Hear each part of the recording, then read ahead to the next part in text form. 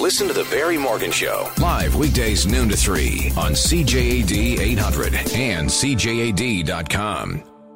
Now, questions being asked about Prime Minister Trudeau's personal security and surveillance of terrorism suspects in this country after a citizen in a selfie with him was identified as a possible jihadi. This was in La Presse, the story, and reporter Vincent Larouche co-wrote the story. He's on the phone with me right now. Good afternoon. Thank you for your time, first of all. Hi, good day. So the picture, I understand, was taken last December here in Montreal, and this man who's in that picture with the Prime Minister is under investigation by the RCMP? Exactly, and what's important to underline here is that he was under investigation before taking that selfie, and it wasn't.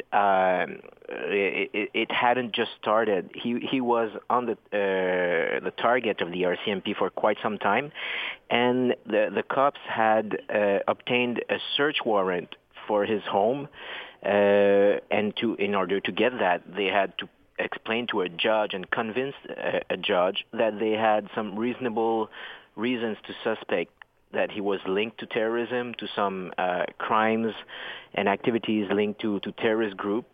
And they had seized some items at his home that they were still retaining, and the investigation was still ongoing at the time this selfie was taken. And he was, I believe, suspected, according to your report, of having taken part in the kidnapping of a couple of American journalists in Syria a few years ago.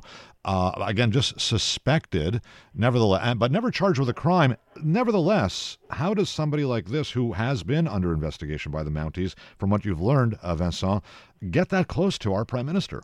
Well, I think this might spark a larger conversation on that topic, because the government estimates that there are around 60 of what they call high-risk travelers that came back to Canada after traveling to conflict zone, presumably, but we don't have proof for most of them, but presumably that they traveled to these zones with terrorist groups.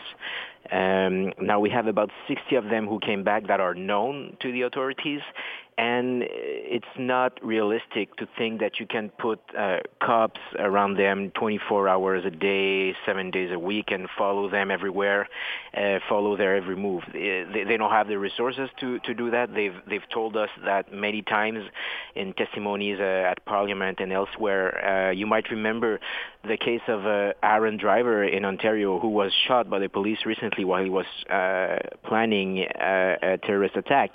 He was known to police. Security certificate, I think, they had on this guy. They had a security certificate on him. Mm-hmm, and exactly. You're right. But they couldn't have someone watching him 24 hours a day, like they couldn't for this guy who's suspected of having been to Syria alongside some terrorist group and having participated in this kidnapping, or having anything to do with the kidnapping. But they can't prove it right now. He's not accused of anything, and he can't be followed 24 hours a day.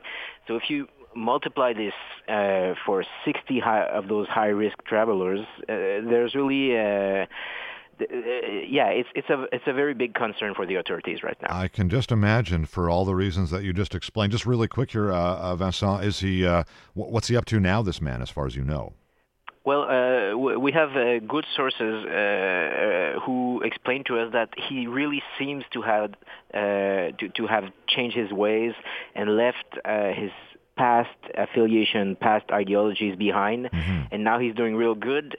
But, even though you can rehabilitate yourself, the cops will not erase what you've done in the past, so he's still on the investigation for what he might have done while he was in Syria. Pretty scary story. Vincent Larouche of La Presse broke it, along with a co-journal, or another writer from the newspaper, I should say. Thank you very much for this. News Talk Radio, CJAD 800, CJAD.com.